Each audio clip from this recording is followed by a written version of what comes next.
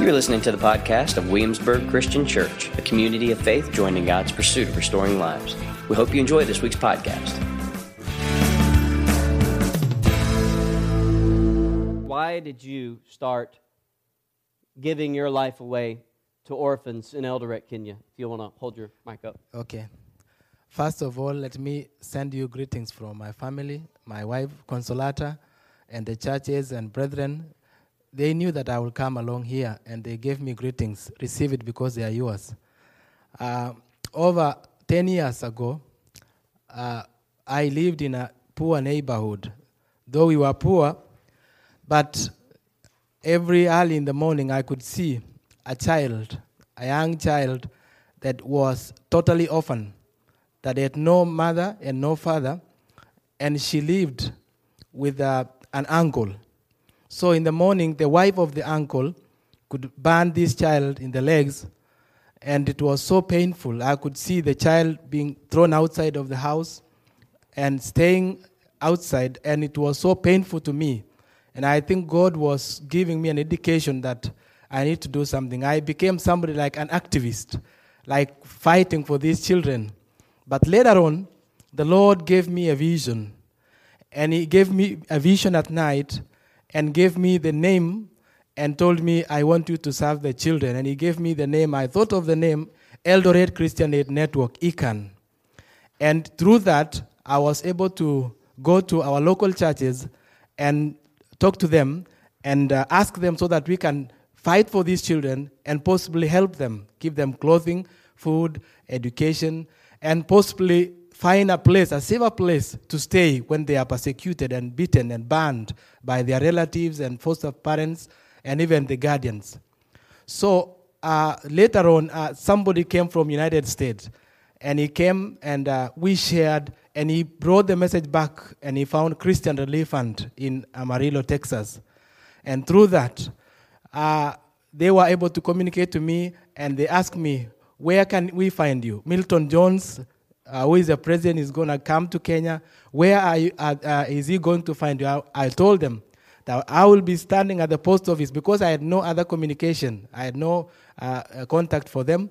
I will be standing at the post office, and please find me there. I went very early at 6, and I waited for Dr. Milton Jones, hoping that he will come. And finally, in the evening, he came. I stood there, and he came. There were over 500 children that were waiting for him, that we were ministering with them. So Milton Jones came, and he was able to take 37 children out of 500 children. And they were sponsored later on after about 4 months. And life started good for these children. And the Lord moved, and they were sponsored, a lot of them. Right now, we have about 1,000 children that we are working with in over 10 centers, 10 places that we are working in, and about 70 churches that we have planted through the ministry of these children. Through these children, we are able to give them food, education. We are able to give them spiritual care. Ministering to them, they know about the Lord Jesus Christ.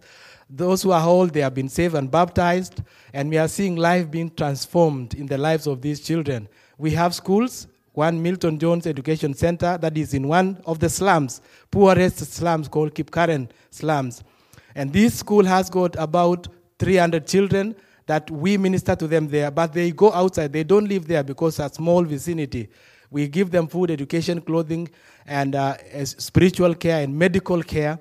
And when they graduate from that school, we have another school called Living Hope Academy. That is on the rural part. It's also a poor place. It has over 100 children. We have a high school that was built recently. It's called Suzy Peacock High School. Christian Relief Fund helped us to build, which is one of the best high school in Eldoret district. And it has become the best educationally, spiritually, and it takes we have about 300 children that are coming from Christian Relief Fund. And we have seen lives being transformed through these acts. But with all this transformation, there has been a problem because there is no home. There is no home for the homeless. And when the children get out of the school, they go And they go outside, they go to their parents, the foster parents, they go to their grandmothers, they go to their guardians. And most of these people, because they are stressed, they are frustrated, they frustrate these children. They beat them, they chase them. Some of the children are living in the streets. Some of them are chased. They just leave from one house to another. It depends on who accommodates them that day. And it has become a very big challenge to us. And some of the challenge have been children have been molested. Recently we got some girls that got pregnant. They were impregnated by just foreigners on the road because they just left on the streets. And it has become a huge challenge. And we prayed and thought of having a home for the homeless and a hope for the hopeless for these children, where as they are ministered by Christian Relevant through your sponsorship, they will have those who are worst, they will have a place to stay, to call a home. They will have people that will love them like parents. And this is a thought and a prayer of Taraqua Children's Home, where it will be a home for these children, and they will be able to grow, and they will be able to cherish their lives, and God is going to bless their lives. Thank you. Did you understand any of that? Good. Yeah, I think it's remarkable that, do y'all remember Milton telling the story of Francis? Does everybody recognize the story now? So you've heard both sides of the story. How cool is that? You've heard Milton's inner thinkings of the story, and now you've heard Francis. I think it's great that God gave Francis a vision, who was just a man living in a poor community. And the vision was to rally the local churches together and to address a problem of Eldoret through the local churches. Sound familiar? And to bring the people of God around this problem and this crisis and shape the gospel around this crisis. And to meet all the needs of the crisis, because people aren't just souls that go to heaven, for crying out loud. God gave us this life, and this life matters. And so to address the cognitive and the emotional and the social and the physical and the spiritual needs of these children. And Francis was with 500, y'all were ministering to 500 children, like this guy in this tie, compared to me and not in a tie. And it was ministering, 500 children and just one person with the people of God. But the need got bigger than what they could handle, And God arranged this divine meeting, clearly. And now 1,000 children are currently cared for. But, how many children, if you had to guess, have been cared for in the last 10 years? You ever thought about that? By you and the people of God there in Kenya and Eldoret and by CRF, how many children you think have been ministered to in the last 10 years? In the last 10 years, if you had to guess. We have about 1,000 children that we are ministering to them. Right now? Yes, right now. Okay. Yeah. Okay, I guess you probably have kept most of those children for the last 10 years, hadn't you? Yes. Like Derek has been there for quite a while. Yeah, he's been there. Yeah. And there are many others that, they are not sponsored. They are not in our care, but we also need to minister to them. Right. Sometimes we go out of hand and take loads and others, those who are not in our organization. Yeah, one of the things that Milton always tells me about Francis is every now and then Francis will bring him 10 or 20 more children that Milton didn't expect and say, we got to take care of 20 more now. And Milton will say, Francis, okay, and go out there and he'll ask people to support, and you guys will continue to minister. Now, it's in Kenyan culture that orphans are cared for by extended family, and there was a day, my understanding, when extended family took that responsibility seriously and they would care for the children, but that day is sort of come and gone in a lot of ways with the tribalism that exists and with some of the other issues that exist in Kenya. And so now children, like Francis said, they're a drain of resources.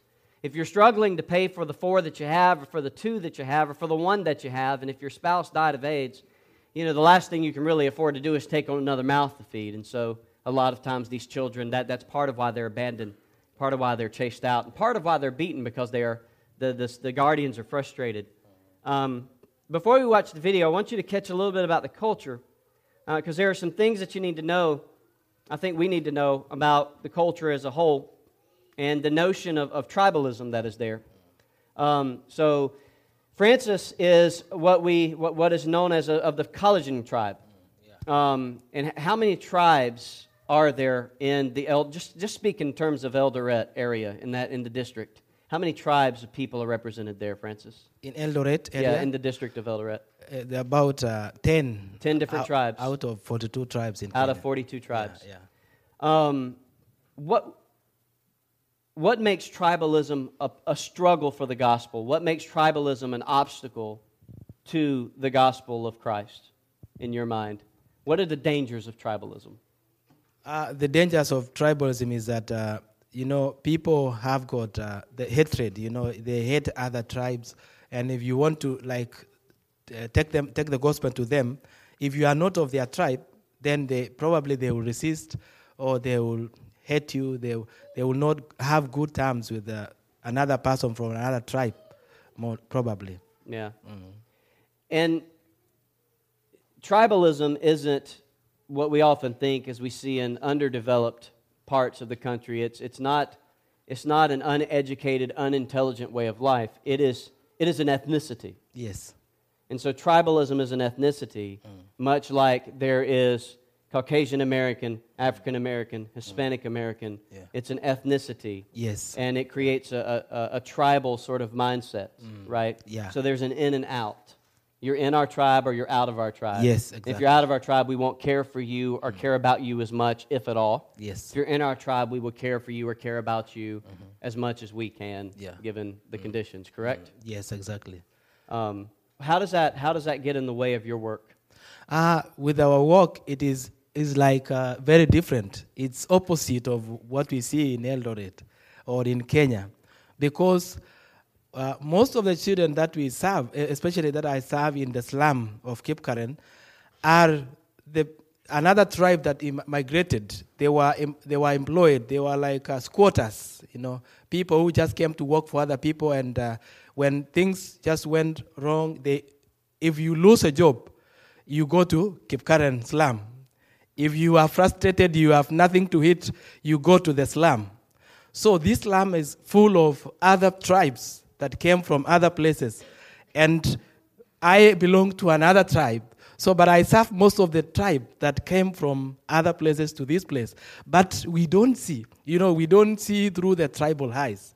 Because we have Christ, we are seeing the needs of these people. I see a child that comes to me in the morning and say, I have not eaten for 3 days. Pastor, what shall I do? I will not see him through a tribal eye. I will see him as a person, a human being who is in need. But it has not really had a big effect to our ministry. Right. But if you are preaching, if you are spreading the gospel, and if you go to another ethnic group that is purely that ethnic, if you want to preach the gospel, you must know their culture, because there are a lot of cultural things that goes beneath that. You must learn their culture. You must belong to their culture, because there are a lot of hidden things in every culture. There's a lot of hidden things in the culture. Yes, Yeah. yes. So the gospel must be contextualized Yes. in the neighborhood over there, because the neighborhood over there is filled with Kipsigis. Yes. Yeah, and so there must be, and if you notice, he used the word migrate. It's not like they're coming from a different country, but that language and that mentality of what tribalism does. And really, I was in an oversimplified way, but Francis and I agreed in a similar way. It's very much like our racisms here and our classisms here and all the isms that many of us are sadly tired of hearing about, perhaps because we're schooled in denial that these things aren't really a problem. Just as many people, I'm sure, in Kenya are schooled in denial that these things aren't really a problem. But clearly, these things still are embedded in the fabric of every society, and are certainly manifest itself in different ways in every society, and this one particularly through the tribalism. So, Francis, is your job dangerous? Yes, it is.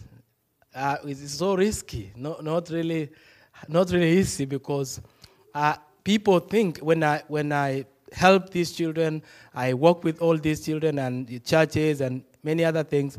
People think that I have money. People think that I have money, but money comes through my hand, and it goes to the people. It goes through to the people that they need. Yeah, Francis isn't living on the mansion on the hilltop in Eldoret. He's wearing a nice tie and suit, but that's about it, right? Yeah. And very many people are poor. So when they see you giving to this person, they also want, everybody wants. And now you are in danger.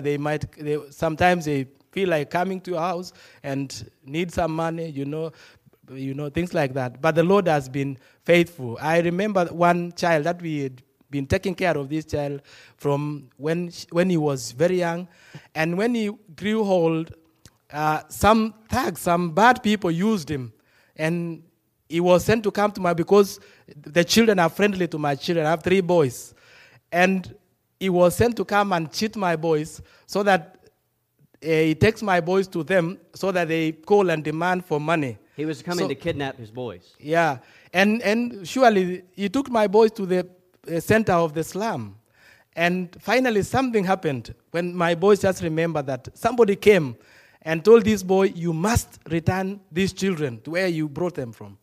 And he just took these children and dropped them in a bus station, and the children just was brought to a nearby highway, and my children were brought back home. It was a miracle for me. And I knew from that time that this is dangerous. But I have to work hard. I have to press on. Though it is dangerous, many a times I feel, how are my children? But I know the Lord is taking care. He took care of my children. He will still take care of them, no matter what. And he says, I have to work hard and praise on. Yes. And he told me this story coming over here, and I said, you've got to tell that story. So what I want to do is, first off, before we do the Q&A thing, when Francis was here several months ago, he wasn't here a long time. We were just spending some time, and I took him back to Tommy's camp. And Francis had never seen nor thought that something like that would happen, in America. There's this image of America, I think that's largely driven through movies, that we've got, and we do. We have abundance. No, I will not ever argue that. We have abundance. But what did you think when you saw that people, even in America, live that way? What went through your mind when you saw that camp? That one struck my mind because I really did not think that they are, when I went with you to the woods and I saw where Tommy was living last year, and it really struck my mind. I could never think that there is somebody in America that lives in the woods in such a situation, because we usually think in Kenya, here in Kenya, that the government provide homes for the homeless, things like that. But what I saw there, it struck my mind, and I could not really believe. But I saw what was going on with Tommy. It was so bad. Yeah. It's interesting the perspective that we learn from one another. When he was taken back by that, I was taken back because I'm taken back by all of his stories. And it just reminds me that the brokenness of this world is the same. It just looks different in different places. But I praise God for you, Francis, and for the people of God there, and for the good work that you guys are doing.